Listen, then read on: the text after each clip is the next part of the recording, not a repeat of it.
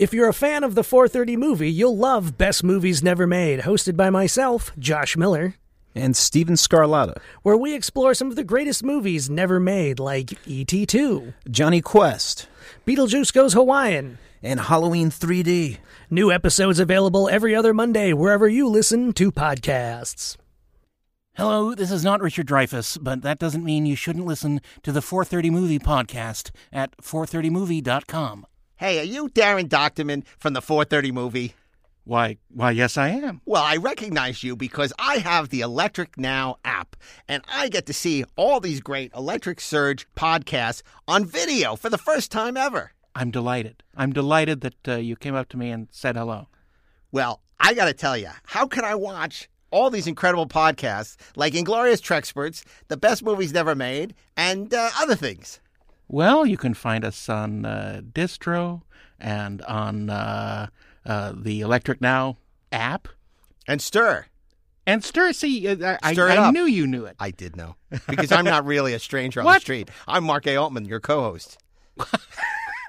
Well, maybe I should have been watching these podcasts all along. I would have recognized you. Join us on Electric Now, currently streaming on Distro TV and Stir, and coming soon to the Electric Now app.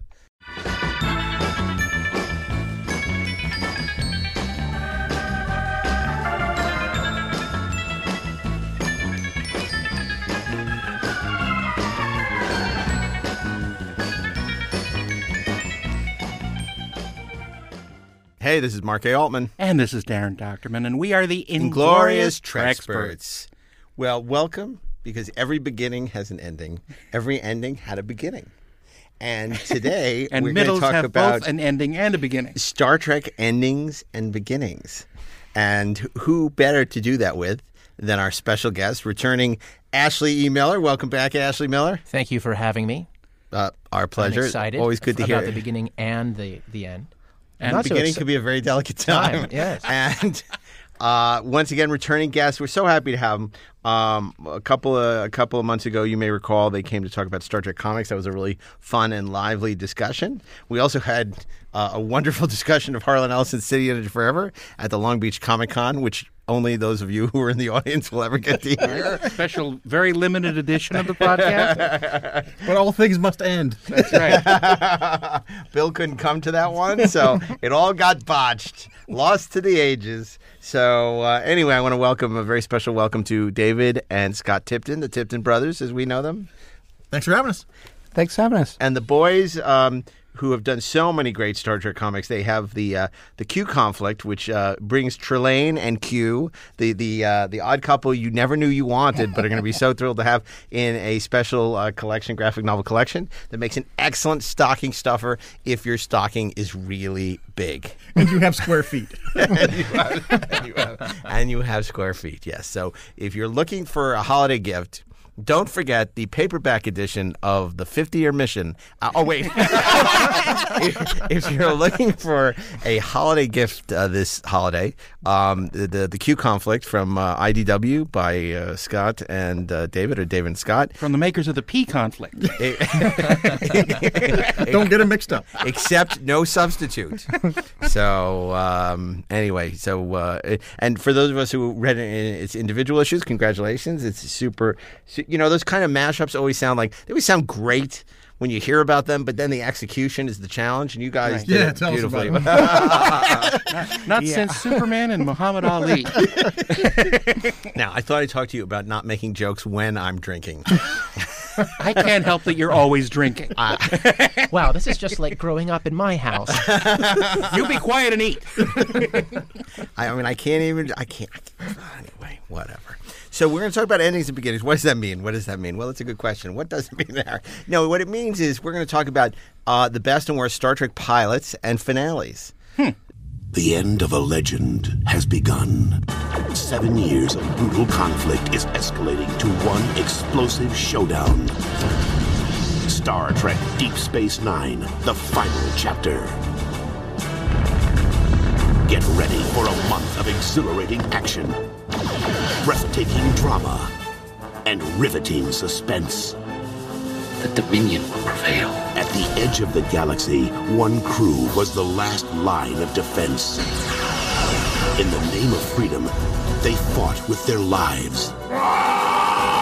Now, it all comes down to this. Attack pattern Delta. One epic battle. Fire. Two merciless enemies. And a federation on the edge of defeat.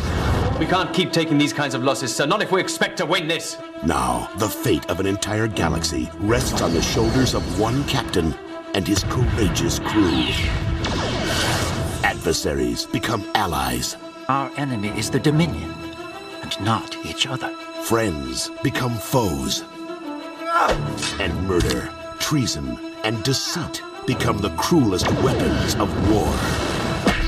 For 7 years, their destinies took them places they never imagined. The Dominion breed Jem'Hadar faster than we can destroy them. Now the day of reckoning is upon them. For the sake of duty and honor, these valiant heroes will stand together one last time. One crew, one fight for freedom, one historic television event. We will succeed! Prepare for Star Trek Deep Space Nine, the final chapter.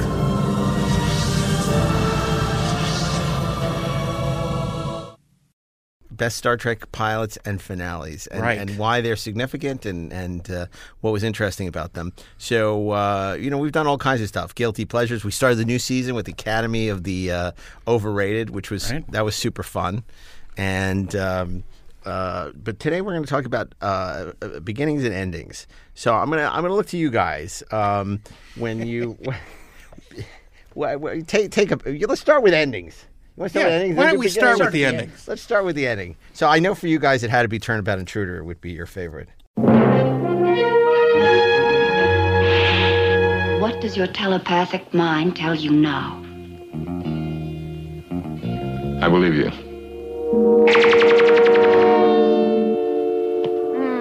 Agony will soon pass as it has for me. Spock, give it up. I shall not withdraw a single charge that I have made, and I shall do everything in my power against you. It is mutiny! Dr. McCoy, sorry, but I'm going to have to take you off the case. On this ship, my medical authority is final. I won't allow it. It's done. Security guard! Attention all personnel. First Officer Spock has been placed under arrest on the charge of mutiny. Then, Doctor, that's the time we move against him.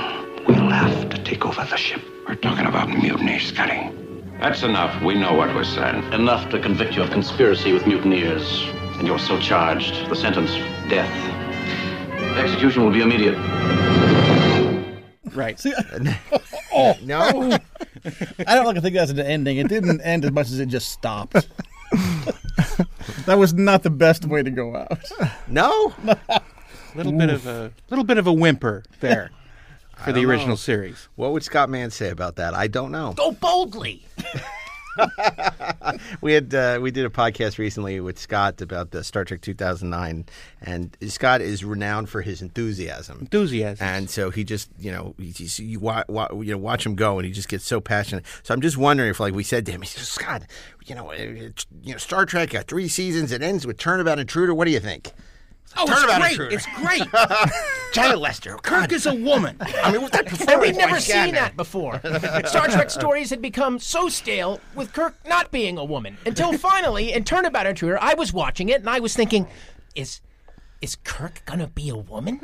And then I realized, okay, Kirk is gonna be a woman for this episode. And then it was the end of the episode and he wasn't a woman anymore. The audacity of Bill Shatner to play a woman and to do it so well. That's not easy. The funny thing is, the TV Guide blurb for that episode actually talks about William Shatner's amazing performance. I just remember that because every time it showed up, I went, oh. Now, okay. We all know I'm a huge fan of Bill. Turn. I believe Bill can do no wrong, but I got to tell you, this is mutiny. I mean, I have to confess that one is kind of on my list along with, I forget the other title with the singing hippies. Oh, This Way to Eden. When I don't like a title, Eden. episode, I can't remember the title. Brother. So I haven't watched it that much. But one thing I do remember about Turnabout Intruder is, as crazy as Shatner kind of is, the actress playing Jazz Lester is pretty good. Yeah. She actually kind of, I can't say saves the episode, but she No, kind but of leans into it. She's playing Captain Kirk, and she's doing it pretty well. Yeah, she's doing pretty well. Must have been your lifelong ambition. Don't bring that movie into this. Well, it's funny you bring up The Way to Eden because technically that's not an ending. Although you could have said it almost killed Star Trek. It certainly was the beginning of the end. But recently one of our listeners on Twitter had said, we're making a passionate case for The Way to Eden. I don't know if you saw that. I did. And he said, why don't you guys should really look at it again and reappraise it because it's not. And I thought to myself, it's probably been a good 10, 15 years since I watched that episode.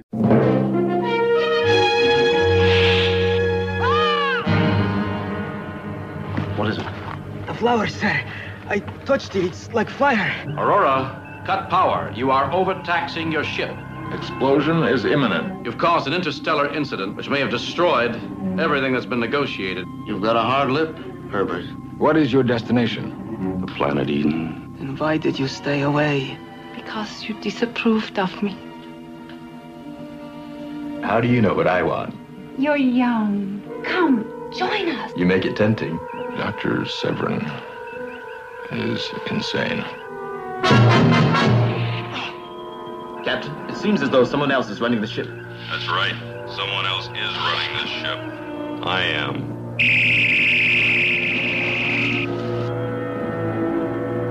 Captain, they're using... His name was Adam. Okay. So I think the last time I watched it, was when they did the new visual effects. When they in syndication. Yeah. That's They the last time I digitally watched erased all all the space 79. So it's probably been 10, 15 years. I go, okay. Guy made a good case. He said there's a lot more there that maybe you don't. And so I watched it. This was probably a couple of weeks ago. It's terrible. It's really awful. Yeah, it doesn't get any better. And it doesn't. I mean, first of all, I don't understand. I hate when you cast the same actor in a different role. Mm-hmm. So, not only do you have Charles Napier doing all these ridiculous songs, right? But you have Skip Homemeyer. But you have Skip Homemeyer, who with those ears used to freak me out as a kid. Cauliflower ears. Yeah, and they still freak me out to this day. And he had already been in Paradise of Force. So I'm like, no, that's John Gill's, the Gestapo. That's his Himmler. Yeah. It's like, it's Melicon. Yeah. It's It's also dated in a way that Turnabout Intruder isn't dated so much. Turnabout Intruder was still trying to do something at the time that was a little daring and interesting in a way. It might not have been well conducted, but then I think that's what the other episode doesn't have. It's dated, and you feel like this is a weird, skewed version of the 60s that now we're trying to digest now. Right. That is exactly, I think, the problem. It feels like it was made in the 60s. It's older people's interpretation of what hippies were. Yeah. And those ears are not served well by high def either. No. I kept expecting, I know. I kept expecting, Kirk to be like Brad Pitt in Once Upon a Time in Hollywood. Damn hippies. And it's so fun. But Spock, we reach because he's cool. Right. Spock is cool. Spock is the hipster. Yeah. Spock is the hipster. He rocks out with them. He jams with them. He's the cool lit teacher. Yeah. He gets to play the Vulcan harp along with the guy who's playing the bicycle wheel. Now, I will say, we're sitting here going for the easy laughs, but this guy who said this is not wrong in that there is the germ of an interesting idea in that episode. Yeah. Mm-hmm. The idea is they were looking for a paradise because the world has become too technology, too dominated by technology. Right. They're breathing recycled air. They're eating reconstituted food, all this stuff. And they're looking to go back. So in a way, that episode is almost more relevant to today, where we're like going back and eating organic foods and not trying to, all the stuff we're discovering that we thought, the plastic packaging that's bad for. I mean, there is actually something really interesting in that episode, which is not at all addressed in an interesting way in the episode. And it also has a great view of the shuttlecraft. Oh, it's so great. For that reason alone, I can't call that the worst episode because Oh my God! Yeah, the shuttlecraft looks so great. On that planet, on Eden. On Eden, yes. I love that. I love that ship. See, I love that ship. That is so. I think they should have made the whole episode just them stranded, sitting in front of that shuttlecraft. Sort of like when you turn on the Yule log on Netflix around Christmas time. On you just Netflix, watch it. dude. On Netflix. I used to watch the Yule log as a kid on Channel 11, the same channel I watched Star Trek on Netflix. Yule log. Who watches the Yule log on Netflix? You kids today with your streaming things. I loved the Yule log growing up. But you know what I really loved? Shuttlecrafts on planets. Yeah. 24 hours. It's the best thing about Galileo 7 too. Yes, that's true. So, guys, sorry. What does this have to do with the beginning or Tuna boat ending? intruder. we were talking about worst endings. And I jumped in with this Turnabout Intruder thing, and then it got out of hand. So, what do you want to? What do you think for you is sort of a show that didn't stick to landing? Well, you want to tee off on it first, because I'm sure I have the same answer. You get started. It's the ending of Enterprise. Mm-hmm. Yeah, because that was give us a bad ending for the entire run of the previous 15 years. Can I ask you a question? I will, actually. That is a question. I will ask you a question. One down. Yeah, I feel like the Guardian. So, how's it going? Now, do you not like that episode because you were Enterprise fans and you felt like it wasn't an Enterprise episode, or do you genuinely just not like the episode? Because I think there are two answers to that question. I think I can understand why Enterprise fans are aggrieved because it's not an Enterprise episode. It's like the lost episode of Next Generation. On the other hand, it's not a horrible episode. So I'm curious to see what I don't like it for either one of those reasons. Okay. It's both of those reasons. It does a disservice to people who are fans of the show, and I think it leaves a bad taste in your mouth when you've watched the whole thing. So I've just been watching Holodeck Simulation for the past hour and maybe for the last few years. Right. And I think that's why a lot of people were very dissatisfied with it. See, it doesn't bother me because I wasn't watching Enterprise. I watched the finale and I'm like, oh, hey, Next Gen, great. And I think that was the thing, is that the final season had been so much better. And I really enjoyed that last season. It felt so much more like Star Trek to me. And then we find out it's ending and we get the finale, and it felt like somebody else just came in and just nudged them out of the way to tell one more Next Gen story. But just imagine how bad it would have been if Shatner had been in it. What do you mean if Shatner had been in it? Shatner was asked to play they were talking to him about it. The chef. No, but that wasn't for that episode. Wasn't it? No. We got to get Mike Sussman back on the show because that was going to be instead of in the Mirror episode. That was going to be earlier in the season. It wasn't for the finale. It was going to be much earlier. Still, it would have been horrible if Shatner was in it. As a woman. Yes. A woman. Look, and obviously that's an offensive part of Turnabout Intruder because it's Janet Lester's perception that a woman could not be a captain of Starfleet. But obviously, it's a very regressive idea. We've known for years that women have for a long time. So it's in her twisted mind. Yes. But of course, there are plenty of women who are in her Starfleet twisted captains. female mind, I believe is the line. I mean, it's a shame because Star Trek, which was lauded for its progressive social values, this is sort of the one of the episodes that really, unfortunately, shows its time. It dates the show. Mm-hmm. Yeah, and it's unfortunate because it didn't need to happen. But I don't think that really, even though Roddenberry came up with the story for it, I still think it's a Fred Freiberger, Arthur Singer special. Right. I don't think that comes from Gene. I think that comes from Fred Freiberger and Arthur Singer. Maybe. It does feel a bit more like a TV trope. Where it's like, let's have them swap bodies. Right. It's like a Freaky Friday or a Bewitched thing. Yeah, definitely. Sam? It could have worked. It could have worked as a comedy. Well, it kind of does was. work as a comedy. Unfortunately, that's the only way it does. Yeah. Okay. So you didn't like the Enterprise finale, and which was a take on Pegasus, right? Wasn't it? I don't even remember the episode of Next Generation with the Defiant and. No, I mean, the final episode is they've come home and they're about to enact the and they have the big speech. The big speech from Archer. Archer. And that's what Riker wants to watch, and we just see Riker. Oh, right. Yeah, Riker Force gumping his way through every scene. Right. Mugging for the camera. I love talking to Jonathan too. He's like, it's like I didn't know if I should do the episode because it was so disrespectful of the Enterprise. But he said like they're offering me and Berman sold him as the whole idea. It's a love letter to all these years of Star Trek. Uh-huh. not just Enterprise, but everything, that's come before it, because this is going to be the last Star Trek and all this other stuff. It's a Dear John letter to all the fans of Star Trek. Like much of Enterprise, to me, it was well-intentioned but boring. So you're not a fan either, I presume. Not really, no. But but I also didn't find it mind-bogglingly, offensively awful. It just sort of happened. Right. You know what I mean? But I think, as an ending for Enterprise, yeah, not great. That also didn't have a great beginning. But as an ending for, as one of you said, however many years of the next generation, like the sort of the Berman era, as a conclusion for that, holy crap! What a kind of a dumpster fire, honestly. That's not how you want that to go out. The 1-2 punch of how the Berman era of Trek goes out is is that episode and Nemesis? Are you kidding me? To be fair, the last 3.5 minutes of it, with the speech and seeing all the various iterations of the Enterprise through the shows, being presented at a final, moving off into the sunset, is actually a little bit emotional.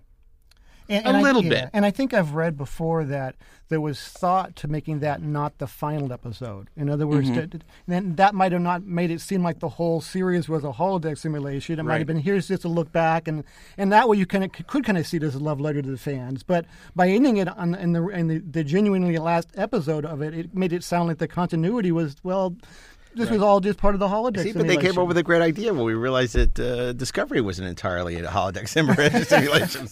And it's not part of the canon. I'm kidding. I'm joking. Big joke. I'm just observing. You're not Blade Runner. It's a big joke. Okay, so...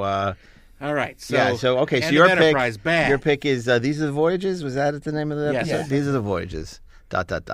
Okay, commonly referred to as ellipses. So we go to you, Darren Doctorman. Yes. Endings, Star Trek endings. The final episode of the Star Trek animated show is... Oh, really? You don't like Counterclock Incident? No.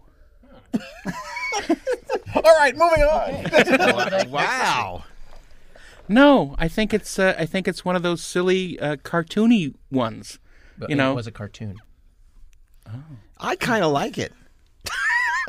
What do you guys think? That has the Gorn in it, right? Well, it's when you're rapidly de-aging. I'm thinking the other they become You're kids, thinking the other one. and only Robert April, who's more seasoned, Okay, it's the Robert his April career, one. and Okay, his all wife. right. Okay. can carrying the babies of Kirk and Spock around. Yeah. Okay. All right. Yeah. I mean, there's some stupid stuff in it, but it's not awful. It has Robert April in it. Yeah, I liked it for the inclusion of April, just because hearing that name, that had been in other stuff was cool. But yeah, it didn't have the kind of absolutely crazy stuff that I really enjoy seeing in animated series. Right. There's no... Yeah, I was thinking of Time Trap. Right. Time Trap is just nuts. Time Trap has the cocktail party with a Gorn. Yeah, that's why I like Time Trap. Time Trap's just nuts. But and it doesn't really have a great ending for the run, I think, and that's a good point to make too. That's what I mean. At Time Trap, they have to combine the Enterprise and the Klingon ship in order to awesome. escape. It looks like the Apollo Soyuz together. Yeah. Which happened at around the same time. Yeah. Time Trap's fun. Yeah. And it has, the whole, the big long table of all the sort of captains. And they all sound like ships. Jimmy Doohan. Yeah. I think that's crazy. That's a crazy idea. Oh, my God. So you don't like... Tell us why you hate Counterclock Incidents. I thought I already did. No, you must have more to say. Not really. No, because it's... Look, I like the fact that Robert April is in it, and no matter what Roddenberry said near the end, the animated series is canon. Because I agree. It came from Star Trek producers, it came from Star Trek writers, and it's canon. So I'm glad that Robert April and his wife were sort of included.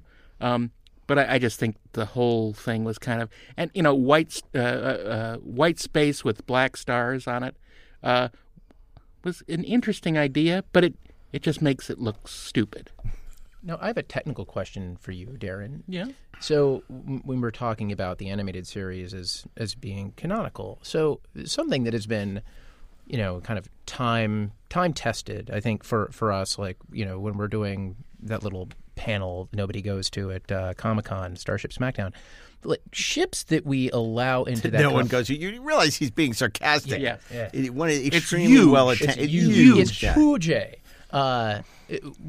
We don't allow ships into competition if they're animated because animation isn't real. But now you're arguing that the animated series is canon. So you're kind of blowing my mind a little bit. Are you saying that the animated series is both real canon and not real all at the same time? So you're saying we should pay more attention to the movies? Yeah. Yes, that's what I'm saying. I'm saying that the stories and the productions are canon as stories. But we still can't enter the animated Enterprise. No, because it's not real. Okay. See, aren't you glad we chose this episode? Not best and worst mealy-mouthed diplomats. And plus, it was the only other ending episode of a Star Trek series that wasn't good. Because I think the other ones are good that we haven't mentioned. Okay. I mean, you're a Trek expert. I guess I can't argue with you, but I don't think you're right. Isn't that the whole damn point? Right. And just in terms of whether or not animated series is canon, we have stuck Arex into every comic we can. Yeah. Arex is canon. Arex is awesome. Mr. Arex is awesome. MRS is very good, but Arex is great.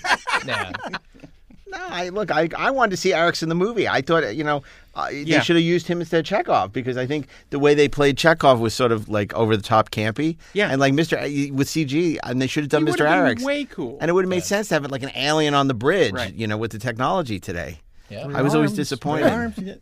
But he wasn't. So he's not in there. Andy Serkis was waiting for that call, man. Arex is coming. Yeah, right. I know it. He can do that. He can do the third arm. Oh my gosh! It's no more ridiculous than him playing Alfred. Yeah. Well, Yeah. I mean, the funny thing is that Doug Jones in Discovery is basically Yeah, Mr. he's Arex. Yeah. Minus the front arm. On his face. That is what it's called. It's the front arm. Yeah, but never mind. Okay, I don't want to go there. Yes, you do, but you don't. You're afraid. You're afraid. No, I'm not. I think everybody has their Star Trek, and we should respect everybody's love of whatever Star Trek they choose to embrace. I didn't disparage it. I merely stated that he was basically playing Mr. Arex. Yeah. Yeah. Okay. So, wonderful Academy Award nominated actor. He should have been. Okay. So, moving on to Ashley. I like Counterclock Incident. It's a ridiculous. Thank you. It's a ridiculous premise, but I thought Relics was a ridiculous premise on Next Generation, and that was also executed fairly well for something so silly. Totally. It's like, just because something can have a really cool, interesting premise and turn out to be horrible, a la Way to Eden, or it can be just kind of silly and yet fabulously entertaining, like Yay, brother. Relics. But you're talking about endings. Okay. You're talking about Universal Armageddon. Okay, so you didn't like Counterclock Incident. We get it. That's your pick. We can't convince you otherwise. So we're going to move on to Ashley Miller. Okay. And hear what his pick for worst Star Trek ending. Well, okay, I kind of let the cat out of the bag when I was railing against the Enterprise ending. But I've talked about this before, but one of my very best friends and I have this thing where whenever a Star Trek movie comes out, we have to go see it a number of times equal to where it sits ordinarily, in the list of Star Trek films, which began when Star Trek VI was released, and we went to see there was the Sit Long and Prosper thing where it was the big marathon. We went to that in DC. It was amazing. Yeah, man, I watched Nemesis 10 times in one weekend. Our eyes reflect our lives, don't they? I can see as well as you can. I can feel everything you feel. In fact, I can feel exactly what you feel.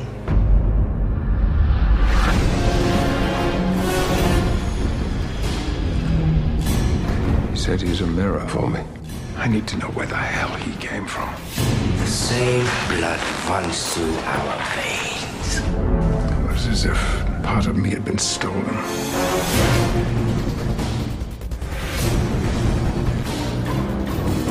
I can feel your hunger.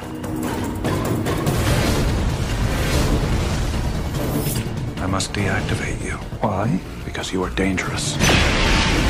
Look in the mirror. See yourself.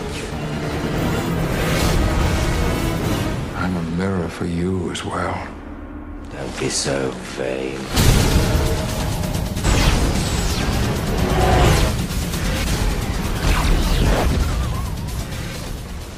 Okay? F that movie. I was about to say, In the oh A, no, I see where this is That going. was terrible. That was like Ludovico technique. That was like me sitting there like Malcolm McDowell going, oh God, no. You know, I became a much better person, I guess, afterwards. But like, that movie is like, I'm trying to think if there's anything cool about it. I mean, I guess there are moments in the action that are kind of interesting. Like, I think I kind of dig the Enterprise, like ramming into the scimitar, but just conceptually, I dig that. But I want it to be attached to a much better movie. Like, I cannot believe... You don't like Picard off-road racing? No! I can't believe that they discover Tom Hardy and then waste him. How do you do that? That's like the end of History of Violence, when William Hurt, how do you that up? Like, how do you that up? You've got Tom Hardy playing like the Picard clone and like almost and you credibly. can actually understand his voice. Yeah, you totally can. Sorry, Picard. I just want to put a year after they did a Picard clone in the 7th season of Next Gen. Yeah, they do a Picard. Yeah, what is that? Like, that movie was a disaster on every level, and I think it was basically a payback to Stuart Baird, right, for saving the studio's asses on Lara Croft. Well, here's what's so interesting about that movie, and it's the only thing that's interesting about that movie, is you have two actors who are given an immense amount of power who weren't sure they wanted to come back. So, basically, Patrick and Brent come back based on them hiring John Logan, because John Logan is a prestige screenwriter who loves Star Trek. Two things that don't normally go together, right? So, we got John Logan. He's going to write the greatest Star Trek movie ever. Okay. Then, so John Logan writes it. Huge fan, has no idea how to write a Star Trek movie. And then, yes, Sherry Lansing says, well, Stuart Baird has helped us out a lot on a couple of these movies, which were disasters at Paramount. He's a famous editor, amazing editor. Mm-hmm. He came in, he basically was a problem solver, a doctor, with scripts, it's script doctor with, I don't know what you call an editor who comes in and saves. But anyway, he came in and saved a couple of movies for them. So the payback was he's looking to direct another movie. He'd done Executive Decision and what was the other big movie he did? Well, anyway, so they were like, let's give him Star Trek. Yeah. That's his constant. Thank you so much for all your help, Stuart. It was basically, give this to Clemenza. Yeah. And he didn't even want to do it, knew nothing about Star Trek, had no interest in learning anything about Star Trek. And this was not a recipe for a successful motion picture. No, you wind up with things like just the sheer, and this has nothing to do with Stuart Baird. This is all John Logan. I put it at his feet. Like the sheer amount of technobabble in that movie and the things that don't make... I still remember the phrase Therilon radiation and everybody trying to act as though that was scary and that meant something. Like, what is that? What does that even mean? It's Therilon radiation. The most damning thing... Don't you know? Isn't your... the most damning thing about that film is I saw it, again, remember, 10 times in one weekend. I really don't remember what happened in it other than, like, Therilon radiation. Oh my God! It's so funny you say that. I like you, I'm also not a fan of Nemesis. And I remember when I was interviewing Rick Berman for the book, and we were talking about we finally got to Nemesis, and you're an impartial. You just want to get people to answer questions. You don't going to weigh in. And so we get to Nemesis. We start talking about Nemesis.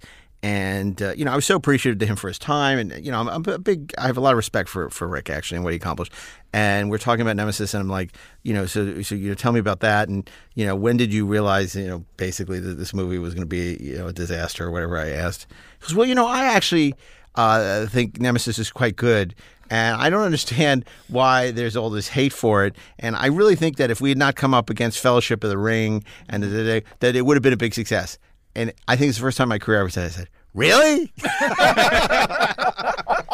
Was your next question, did you see the final movie? Which cut did you see? I mean, he did. I mean, look, he's responsible for so much that's great about Star Trek.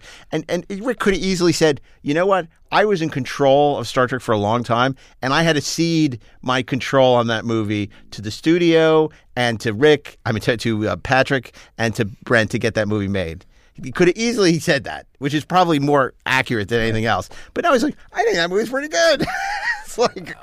To speak to how many times you saw it, I think I've bought it about that many times, but I've still only watched it once. Wow.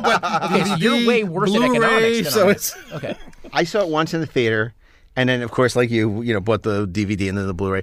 I also did not watch it. And about, 6 years ago, for whatever reason, I'm like, I've only seen this movie once. Maybe it's not as bad as I remember. I should watch it. And I watched it.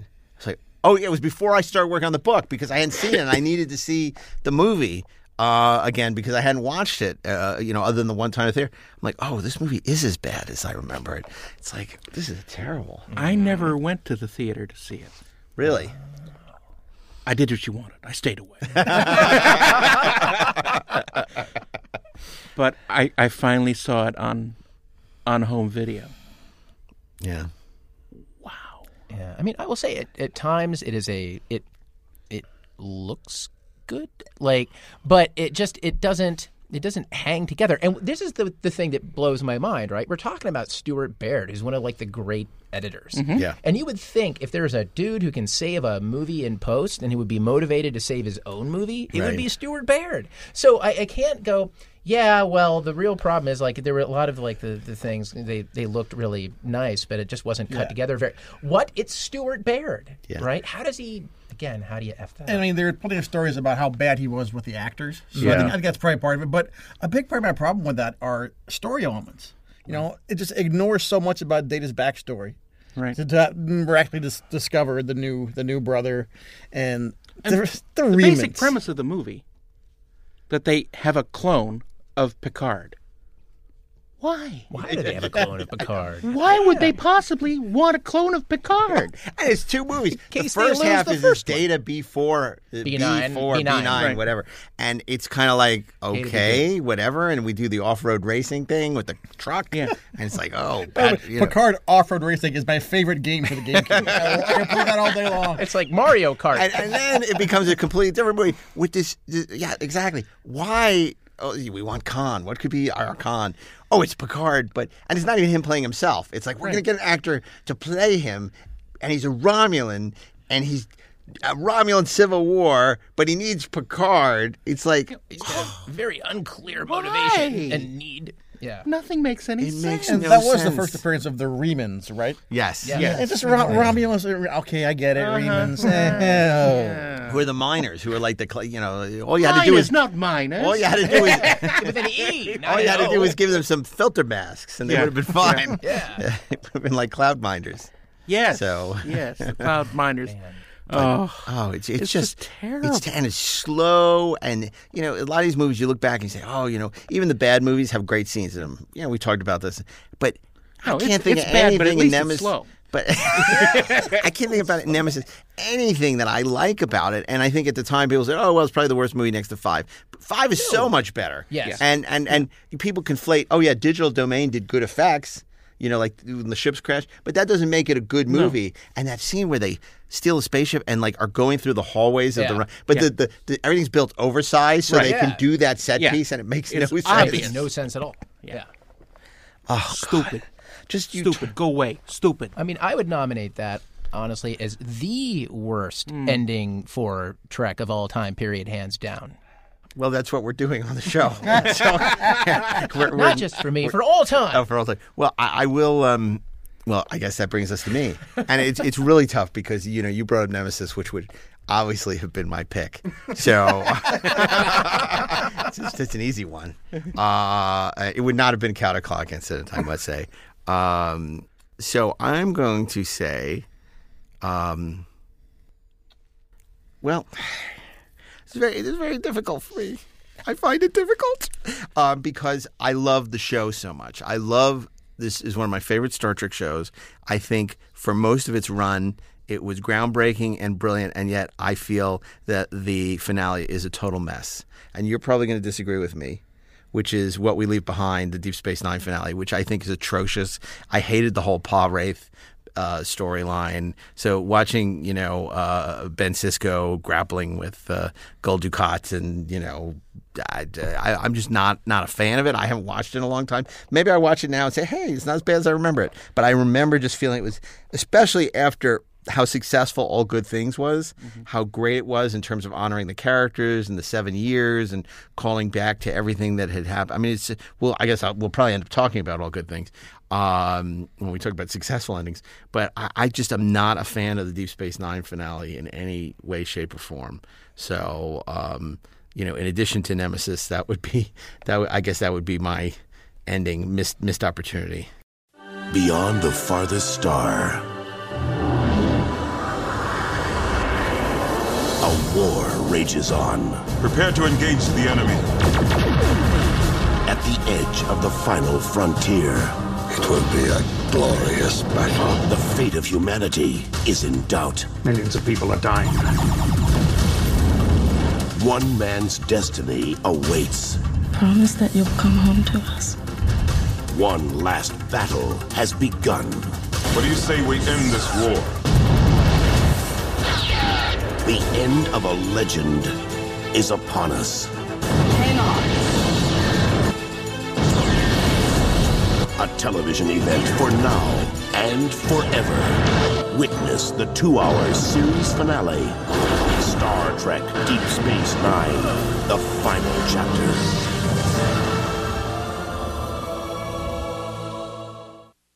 Yeah, I can see that too. And, when you get to that last episode and the stuff with Gul Dukat's a little bit hard to take. It's like, boy, who is this guy? I thought we learned who he was, and then we don't know who he is, and it's less than satisfying toward the end of it. And then you got kind of like the drop into the pit scene, and then I agree. I think it's one of my least favorite Deep Space Nine episodes, oddly enough. And this is coming off the brilliant 6th season. Yeah. And 7th also has some of their best episodes. It's a little less, it's not quite as good as 5 and 6, but there's some great stuff going on. I think it suffers from what had been a really great build-up during the last season, and you were expecting more in that one, and you didn't quite get it, and you don't know what happened to Sisko, and you're left wondering what happened to Sisko. And yeah. And especially for a really good finale, it needs to be satisfying for somebody who hasn't watched every episode. It needs to feel like a capstone. And I mean, part of the problem is that DS9 was so episodic, but that episode is nearly impenetrable to somebody who hasn't been watching really closely. Yeah. Well, I think the core problem with that episode, and I was disappointed by that episode. I don't feel as strongly about it as you do, because when I look at it, what I see is basically a massive structural problem that was an easy fix. Like, the structural problem of that episode is it rises too soon and it falls too quickly, right? It sort of rises, it falls, kind of tries to build back up because it tries to wrap up the Dominion War and everything is good, and then all of a sudden now you're back into the Pa Wraith, the Prophet story. When those two things really wanted to be aiming at the same target point in the story. Both of those things wanted to be building at the same time, and they wanted to talk to each other, and they just don't. And what you end up with is you get like, okay, yeah, we won, cool. Although it feels a little truncated with the Dominion, you get your celebration, and you're kind of in this emotional place where suddenly now you have to restart the show, and at a very late point in time, and you can't quite get behind it. I think the other thing, what we left behind, I think the other thing that hurts it is, and we've talked about this before, was some of Avery Brooks's qualms about how to end it, about his feelings about how Sisko should or should not leave his son behind, and kind of some of the politics of that I think led the conclusion to his story to become a bit inchoate and really tough to get our arms around and Good feel use of that satisfied word, by the way. Thank you.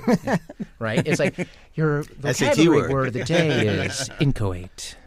It was a tomorrow's really word is hard task anodyne. to try the two strands together. The Dominion War and the Pa Wraith story seemed like two entirely different series at that point. So, and trying to bring them both together was really that was a tall order. Well, and also, what's interesting too is they had a lot more freedom than say on Next Gen. Next Gen, they knew there were going to be movies. So you couldn't suddenly have Riker go off and be in command of another ship and scatter them to the four winds, or have Picard retire or become an admiral, because you knew you were jumping into movies. Deep Space Nine had the luxury of knowing there weren't going to be any movies. That was the end of the franchise. Yeah. Other than comic books and novels, they were done. And so they could do anything.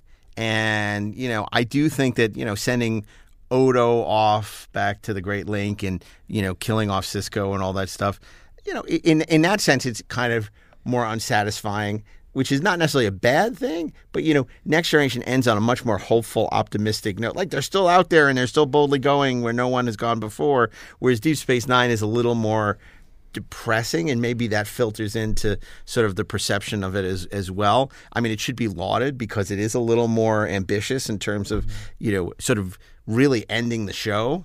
But I'm not a fan of it, and I just was such a fan throughout the series of Marc Alaimo as Gul Dukat, and what they kind of did to him. Kind of became a caricature in that last. He really did, and it was just like.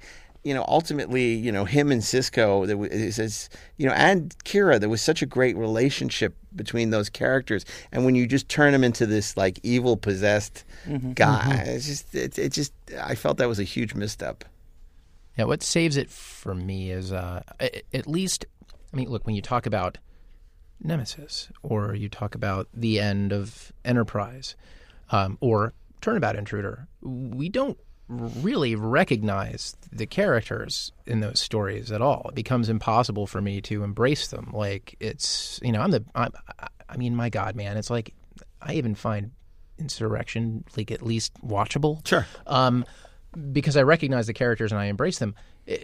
With what we leave behind, I felt like, in spite of those structural story problems, Sisko is still recognizable to me. Kira is still recognizable to me. Like that main cast, I still kind of love them, invested in them, even if how it all wrapped up wasn't as satisfying as I think it needed to be as a story. Even if it's going to be sad and depressing, which is cool, man. But but make it sad and depressing in a satisfying way, and that I think is where it failed. But at least I didn't walk away from it feeling like, oh my God, who are those people other than Gul Dukat? Right. Yeah. Okay. So that's our take on worst endings. Should we do best beginnings now? Or you want to do the best beginnings never made? Or should we do best endings? I think we need to cover at least the one best ending that's the we're one all that's talking left. around is I think one of the best TV finales ever, which is All Good Things. Look, I think we're all agreed. In a medium in which TV rarely sticks the landing. I mean, everybody talks about how awful the end of Lost was. The Sopranos was very divisive. Seinfeld was eviscerated for its ending. I think other than Breaking Bad, the show that people talk about sticking the landing more than anything else is Newhart is Next Generation. All good things, and deservedly so. It began with an incredible journey through time. I am going to be the cause of the destruction of humanity. Now, the past, the present, and the future are about to collide. We are defenseless. And the fate of all mankind depends on one man. We can't stay, Captain. We have to. Everything depends on it. Goodbye, Jean-Luc. I'm going to miss you. But then again, all good things must come to an end. Next time on Star Trek: The Next Generation. Aren't they basically the same ending? Newhart? Pretty much. Pretty much. You're going to wake up. It was so and go, ingenious, the structure and the way it bookended the series. And some people have said that I may have said it at one point that it would have been great if All Good Things had been the movie and the movie had been the last episode of the show. I don't believe that anymore. Right. Because the problem with having All Good Things as a standalone movie is that it relies on so many things from the show that you're familiar with. Yeah. Yep. And you can't have a movie that requires the audience to know the TV show. So that dependent well. on backstory. Absolutely. It's reshooting scenes from the pilot. Absolutely. But I think that because of that, because it sort of takes all those threads into its own tapestry of wonderment, it is very satisfying to see all these things that you've been before, but they're all sort of coming together and wrapping up in a nice little package. Yeah.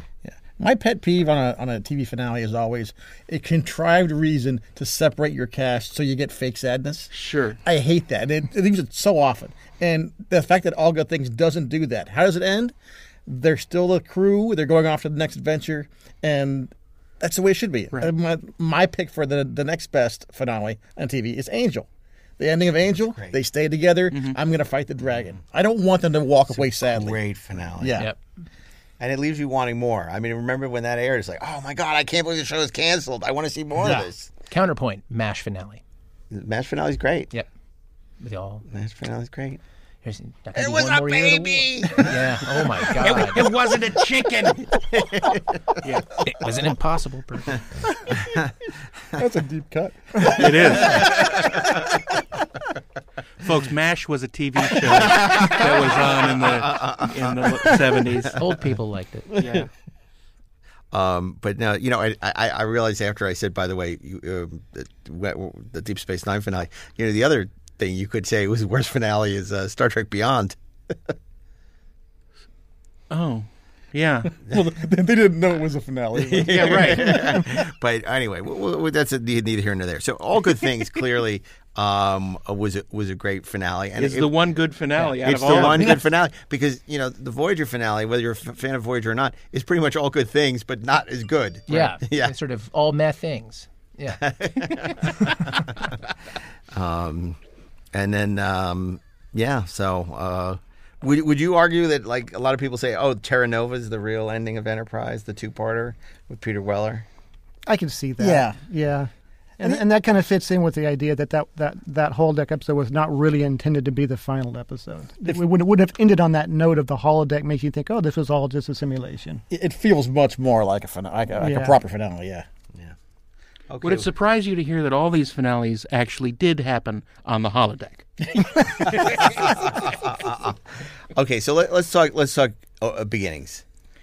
As we said, it's a very delicate time. So let's delicately talk about Star Trek Beginnings. And since you guys started us off, I think we'll start with Ashley. So literally from the best to not as great, Emissary. The Star Trek Deep Space Nine pilot, which I loved. There wasn't a lot of Picard in it, but I loved his relationship with Sisko, that we kind of see Picard from this totally different point of view. I love how we meet Sisko. I love how much energy and emotion is built into that premise. And, it's not... On some level, you go, oh, it's a show about a guy who doesn't want to be on the show, but that's not really true. It's really a story about a guy who's realizing why he's always wanted to be in this story and why it has always been his story. And it's just incredibly moving. It's, for the most part, I think that show was, at least at the pilot stage, was incredibly well cast. There were still characters they were figuring out. They hadn't quite figured out Dr. Bashir, but Dr. Bashir then blossoms into this great character. The action is great. Like, it's just super duper smart. I love Emissary, my favorite pilot, hands down. At the edge of the universe, when the future is in peril, Got Cardassians on our back doorstep. one man faces an impossible mission. I will do the job I've been ordered to do, sir. To protect a defenseless space station. I don't believe the Federation has any business being here. Command an untested crew. And to relive a deadly encounter. You will disarm your weapons. Next time on Star Trek Deep Space Nine.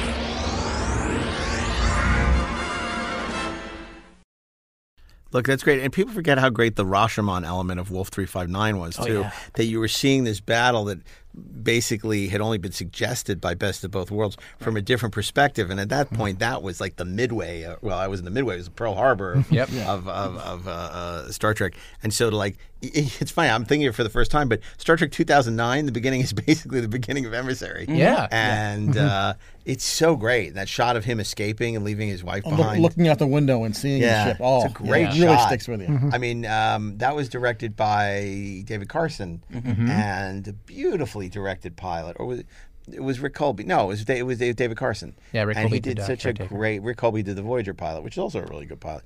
But really, just Emissary is great. I mean, and it was completely different and had a different vibe, and it's very smart and very much of the moment. Michael Piller talked a lot about how it was informed by the LA riots and, bringing people back together. Can't we all just get along? And that was at the very heart of that show. Great episode. What are you guys Emissary fans? Oh, yeah. I remember the time watching it because I was at the height of like Next Gen just being like the biggest thing around, and expectations were very high on Deep Space Nine coming into that, and that it landed so well, and that they weren't afraid to bring in stuff like the fact that Sisko and Picard immediately don't like each other, and especially because in Next Gen, it's still kind of the Roddenberry where everybody has to like each other, and you get that sense more. There's going to be some rough feelings on this ship or on this station, but. To be fair, there was also a feeling of them trying just a little hard to be not Star Trek, to be a little more sort of antagonistic. Oh yeah, I think so. But because the writers were chomping at the bit to do that, but also what they said is very true at the time. Star Trek was kind of at its apex. I mean, Next Generation was a huge success, and I mean. It was amazing that Gene had pulled off Next Gen and it was successful and it, caught lightning in a bottle. But now they were creating a Star Trek series. Gene had passed away and it was a big deal. Remember what it was like this January? Another Star Trek show. We're not just going to have one. When it was unthinkable that Star Trek would ever come back to TV, not only are we going to have one Star Trek show, we're going to have two. And supposedly on his deathbed, Gene gave us his blessing. Really? And there was also the factor that at the same time you had Babylon 5 over here. Right. And you felt this like the DS9 guys had this kind of like, all right, there's another show. It's the exact same kind of vibe. We've got to really make sure ours is great. Both about space stations. Interesting, isn't it? Yeah, people who don't get along.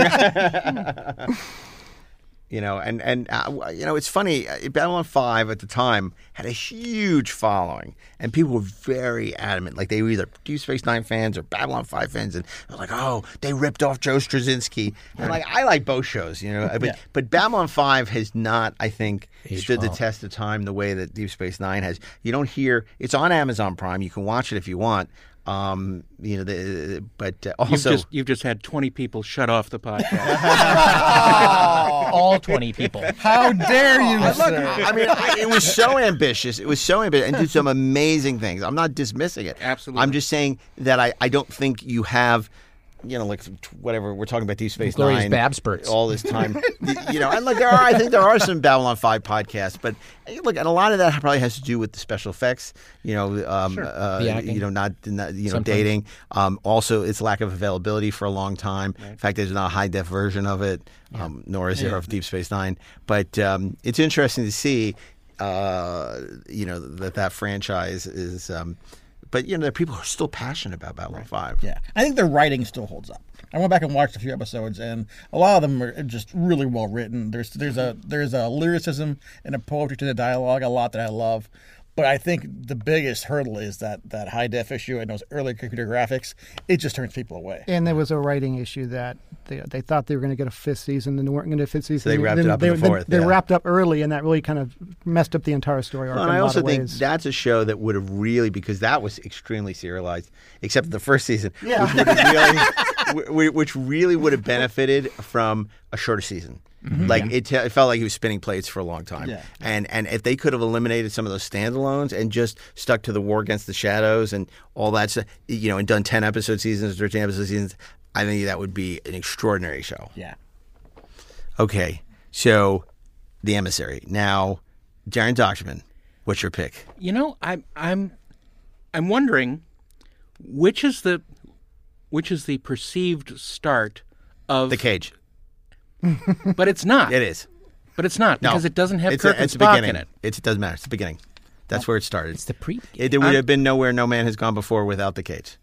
There would have been no man trap without the cage. What did viewers see first? Or where no man trap has gone before. Viewers saw the man trap first. But that's not. It's endings and beginnings. Where did it begin? That's what I'm saying. This is what I'm saying. A beginning It depends on your point of view, from a certain point of view.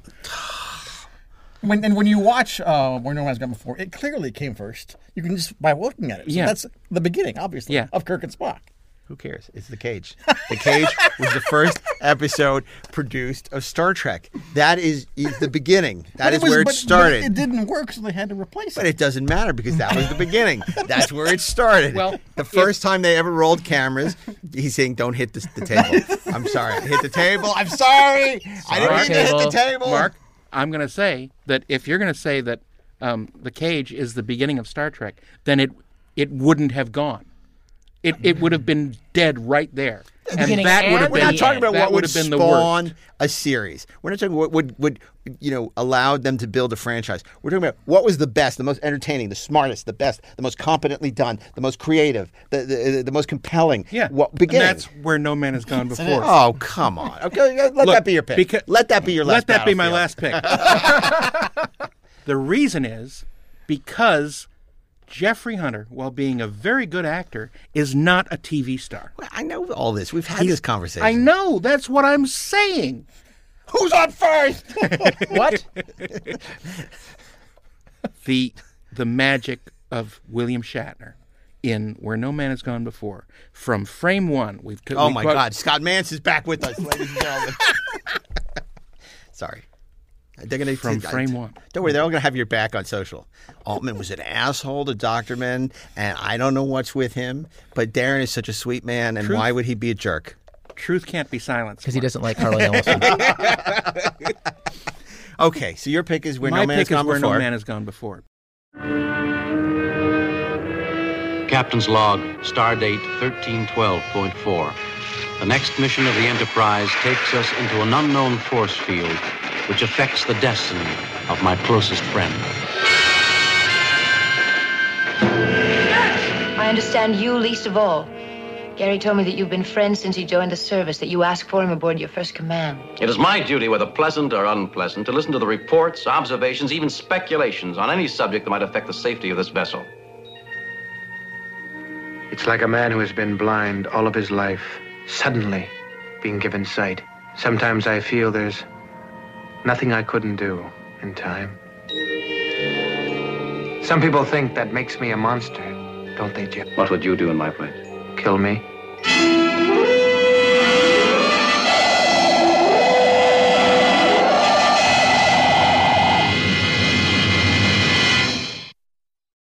Because it is the quintessential Star Trek because it has just enough action, it has good characters, it has a good science fiction story at its core, and it worked. Question. Yes, Mr. Altman. Should really then the beginning be considered the man trap, though, and not... See, that's also where my mind was. And I think because Where No Man Has Gone Before is so different, and it obviously looks like it took place before, I think it has to be the starting point. As a kid, in my mind, it felt like it was earlier. Yes. I always assumed that was earlier. Yeah, because different uniforms. Yeah, absolutely. I always Sulu found it was a botanist. strange. When I was a little kid, whenever that episode would come on, Yeah. it just confused the crap out of It me was because everything it was looked from different. a different show. Yeah. Almost. It also has that favorite joke where they're on the planet and they go, "Oh, Captain, we sent down that phaser rifle you asked for. I didn't ask for it." And Spock with a phaser rifle. That's hilarious. That's hilarious. That's so funny. Okay, so that's your pick. That's my pick. That's his pick. Okay. Now we come to me because then we're going to go to the Tiptons. Well, or you could ask people's opinion on that pick like you have for everybody else. So what was your opinion on that pick? Approve. What do you guys think? What do you think of this Where No Man Has Gone Before stuff? Well, that was actually going to be my pick. Oh, okay. The Galactic Which is why I was Barrier. ready to talk. Oh, okay. Well, what do you think? It could still be your pick. I think it's still a good pick. Still be a pick. You could. I think you could pick that or The Cage, and I think you could make your choice. And I think that's a pretty legitimate pick too. Okay. Well, we'll come back to you guys. We'll see if you want to change it, or you can agree with Darren. That's fine. No. But now we're going to come to me. So, just don't pick our pick. Well, I could say Star Trek: The Motion Picture, but you could, but I won't. But you won't Because I recognize the tremendous danger potential. No, my pick is The Cage.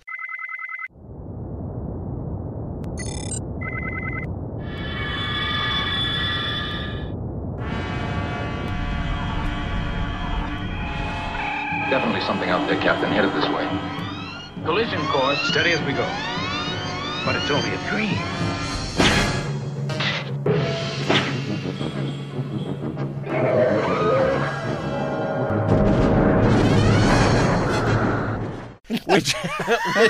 Can't we have both? Which is the first time a camera rolled with film that photographed a Star Trek episode. And let me tell you, The Cage, and I agree with everything you said.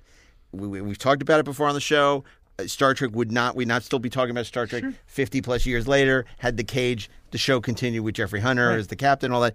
But as a piece of 1 hour television and of great drama, can't beat The Cage. The Cage is fantastic. The Telosians, incredible makeup, great concept, a planet where illusions, the ability to use it, ones rely on their minds or It's their the phone. enormous power of illusion. Or the internet. They're so busy on Facebook and fucking TikTok that they lose the power to like actually do anything, that they cede all their thinking and all that. I'm going to surprise you, Mark. I completely agree with you. I figure you would. And Jeffrey That's Hunter why is we're great. yelling. As Jeffrey Hunter is great as Captain Pike. As Captain Pike for that one episode. And Whether or not Captain Pike is great is a different with question. all that. The topic, the idea of the show is best and worst Trek endings. What I'm saying is this is a great Trek beginning. So does that mean that the menagerie is the ending of the story that begins with Captain Pike? Yeah, it's clearly. Okay, cool. Yeah. So it's one of the best endings. Yes. Yes. That's true. That's true. It's both You could say true. the menagerie. Yeah. Yes, you could say that. Unless you watch Star Trek Discovery. The menagerie is the ending of Captain Pike. Okay, whatever. Yeah. So, right. No. Not anymore. Not no, anymore. maybe it is. No, No, it's not. no. and I want to. No, I think it could be. No, it's not. And and obviously we don't really talk about Discovery on the show because we have a sister show, Right. Disco Nights, that does talk about Discovery. So we're not going to talk about Discovery. Except to say that Anson Mount is awesome. I think we all can agree Anson Yeah. Mount is awesome. Agreed. Okay. Even Absolutely. He's terrific. It's a shame. So Jeffrey. The Cage. So The Cage. Right. So there's so much I just love about The Cage. I love the story. I love how we're dropped into this world of the Enterprise, and even that shot where we come through the dome and we see the bridge. It immediately establishes this world and of the 23rd century that's credible and believable, and this strong captain. And you see a captain, again, it wouldn't have sustained, but who has doubts. Right. It's my problem with Star Trek Beyond. Kirk doesn't want to be captain. It's the same thing as Pike. He's Captain Hammond. But it's great for The Cage where he's questioning, do I really want to be captain? Clearly he shouldn't be captain anymore because he doesn't have what it takes. I'm going to test my theory out in your head. Oh, I see that to my kids all the time. And, the battle on Rigel is great. That matte painting is stunning. I just love it. I find it wildly entertaining. And it also provided the fodder for the envelope, a.k.a. the menagerie. Which is is sheer brilliance. Is brilliance. Look, whether you love the menagerie or only like it or what, you have to respect the audacity that Gene Roddenberry is having financial problems with the budget. The show's way over budget, And he delivers the envelope. and he takes he takes the unaired pilot with a completely different cast and finds a way to turn a two-parter, make a two-parter out of it. I mean, And a bottle it's show genius. all at the same time. It's genius. So it's a bottle show which has amazing scope because Yes. it uses the pilot so well. So you have Rigel and you have Orion slave traders and you have all this. And is there a sleazier guy than the guy in the Orion nightclub?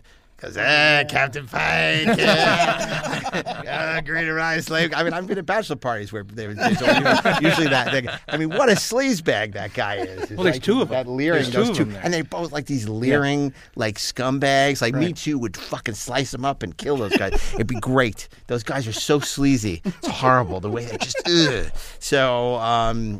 It's like Harvey Weinstein there, like at the club. It's like, Would it be worth a man's soul? But that is such a fantastic. That's a fantastic episode. So that would be my pick for best Trek beginning. I thought you were about to congratulate yourself on your pick. I must say that's a really fine pick. I must say, good choice, Mark. No, and look, we reasoned it out. You took your pick and I took mine, and never the twain shall meet. Oh, they did meet. They both can live in the universe. They're both great episodes of a great show. Both great beginnings. Indeed they are. So, guys, that brings us to you. Now that we've picked all of your picks, I will cede my time in saying I agree with Darren on that episode. Only to add that even the fact that it says James R. Kirk on the gravestone doesn't bother me that much. It's Gary Lockwood. Gary Mitchell. Gary Mitchell. His middle name didn't remember. Really his best friend. His brain was fried by all that power. I mean, look, do you know what Darren's middle initial is? I wonder if my eyes were all tinfoil like that, maybe. If I had the Mitchell powers. I mean, I use it on all my bylines and on my credits, so it's Mark A. Altman. But, would you know? I mean, you use Darren R. Document a lot, and Ashley Miller, but I have no idea what your middle name is. No clue. I have a name. And your pick? Oh, my pick probably is your pick, too. I don't know. My Encounter at Farpoint? Yeah. Okay. Yeah. Now, tell us why, because, obviously that's another episode that a lot of people, divisive. Some people say, oh, my God, this show is never going to amount to anything. I think it sets up Star Trek Next Generation remarkably well, and it does something that the other Star Trek pilots don't do, is it comes back around at the end in a way that that the others cannot do. Yeah. And there are so many things in Star Trek Encounter at Farpoint that I really do like. You get the introduction of Q. There are scenes like the Data and Riker and Wesley scene on the holodeck that are great for setting up characters. That moment of them with the whistling, the Tin Man references and the whistling.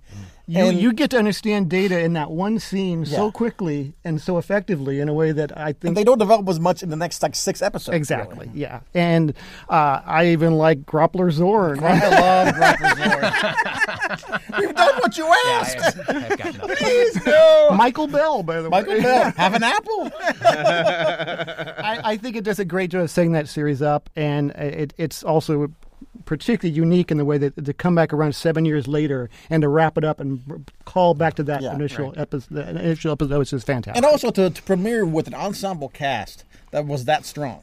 And even though they weren't all given as much of a spotlight initially, the casting for Next Gen is unprecedented to do that twice. And the first time it really was just Kirk and Spock and then day players. But they get a full cast. Don't forget D. Kelly. That was great. Yeah, but that wasn't until a little through the season. To come in at the very start with a fully the man trap. And the difficult task they had in front of them is everybody was expecting, well, we know what these characters are like from the movies. You guys are doing something new. We don't like that. Yeah. And they were up against that from the beginning. So, everybody would think, well, these aren't going to be the characters we know. And it was a hard task to get through that. And people forget how much people were waiting for that show had their to fail. knives out. Yeah. Oh, yeah. Waiting for it to fail. And that's why even now people still, I think, disproportionately dislike the first season of Next Gen when it's not quite as bad people like because those knives are still out all these years later. They say without Kirk and Spock, you don't have me.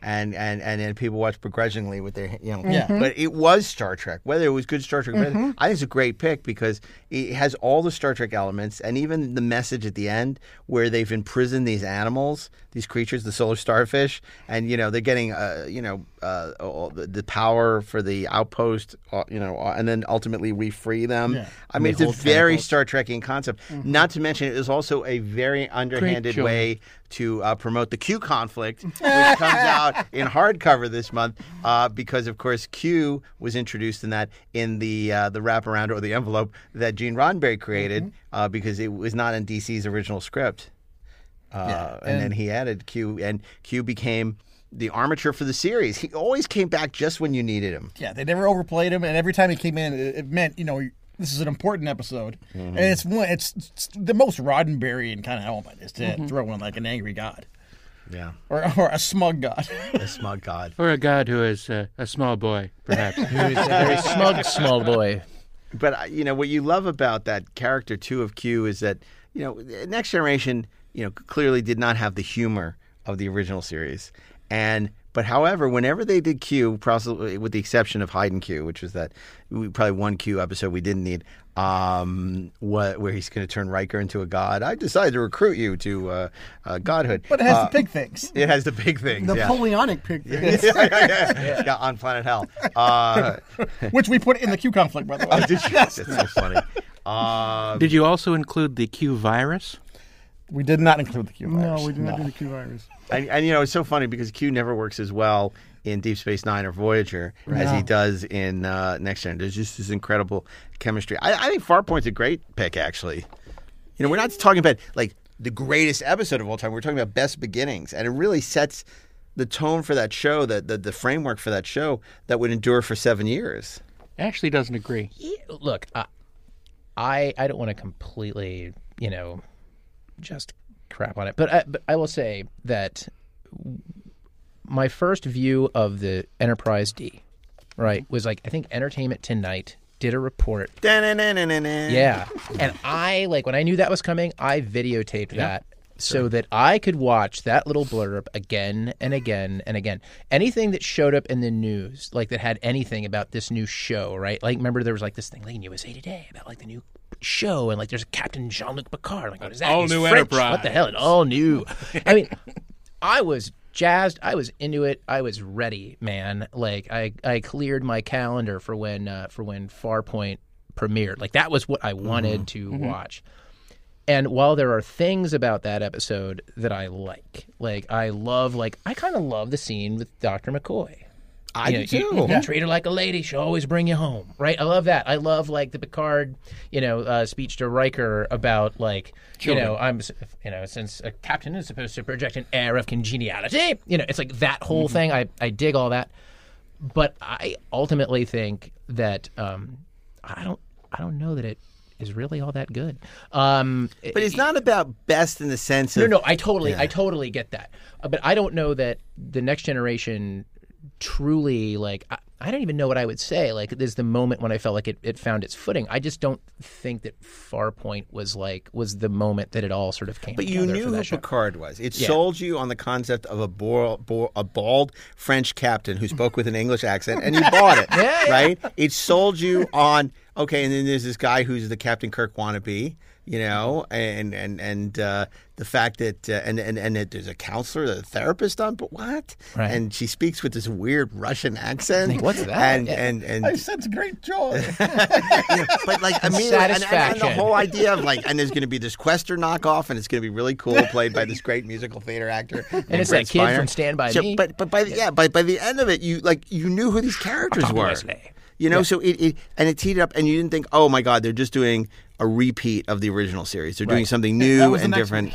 Right. Right. Fair. Next week on Star Trek: The Next Generation, a virus turns everybody's fantasies. No, it's ridiculous.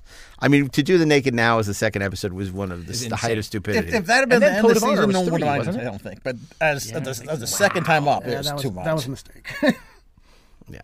But I think it's an interesting pick. I mean, I don't think they would argue, if we were doing 10 greatest episodes or 51 greatest episodes, you wouldn't necessarily say Encounter Farpoint. But for best Star Trek beginnings, yeah. Okay.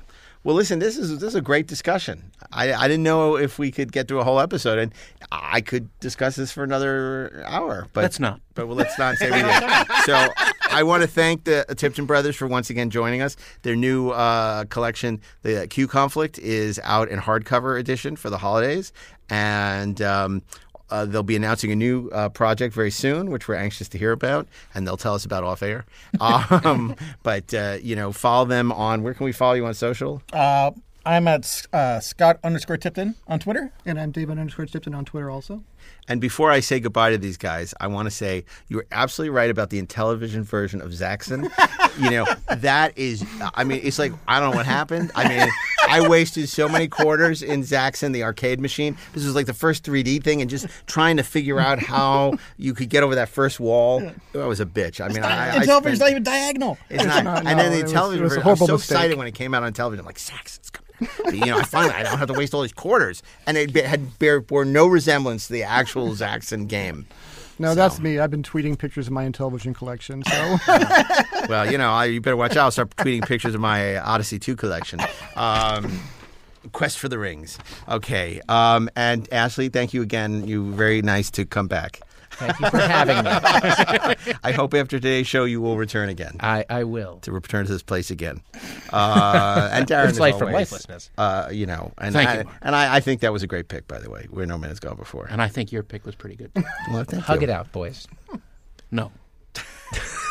Thank you for joining us for Inglorious Trexperts. If you're a fan of this podcast, you may want to check out Electric Surge's other podcasts, like the 4:30 Movie every Friday, featuring Ashley, Darren, and myself, and Steve Melching.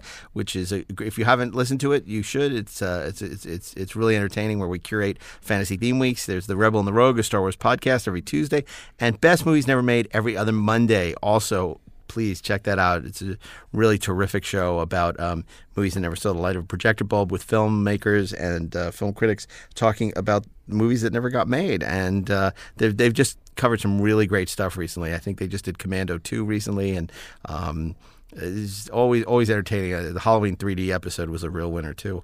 You can also watch our video podcasts of your favorite Electric Surge podcasts on Electric Now. Get that the Electric Now channel on Stir or the Distro TV app. And you can follow Electric Surge on Facebook. So if you want to see the latest Electric Surge schedules and podcasts and new other announcements, please hit like on Facebook at Electric Surge. And if you enjoyed the podcast, please rate us 5 stars on Apple Podcasts. It always helps to attract new listeners. Which I don't know if you want to do that to a friend, but, most of these people are strangers. So finally, very special thanks to Bill Ritter. Bill Ritter, our genius sound mixer, sound recordist, man who makes us sound so great. So, Bill, what's your favorite Star Trek pilot? Okay. No, jeez. No? Okay. I mean, least favorite? The first show I ever watched was the one that you don't want me to say, the Man... The Man Trap. You're allowed to say that. Nobody's saying... 11. Yeah. That would have been the first show I saw. That's right. Okay. Great. Well, when we wrap the podcast, we'll bring you some salt. And, Natalie, I don't suppose you have a horse in this race. I don't. Okay. Thank you to our producer, Natalie Viscali, again, who, as I often say, has puts up with us. And I can't imagine what it's like to listen to these podcasts and not care at all about Star Trek. So really special thanks to her. I think we owe her a big Christmas gift. And special thanks to Dean Devlin, without whom the show would not be possible. Thank you, Dean. It's very exciting to see the Electric Surge Network really starting to take off. You've supported us on audio, and now with the video podcast, it's taking it to a whole new level. So thank you.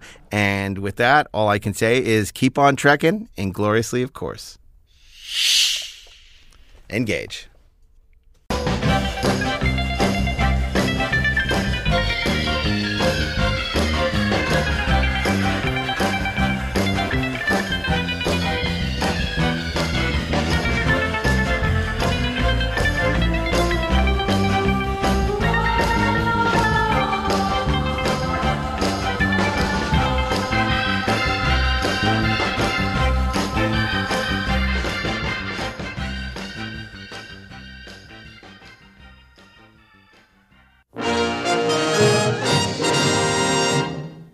This is a production of the Electric Surge Network.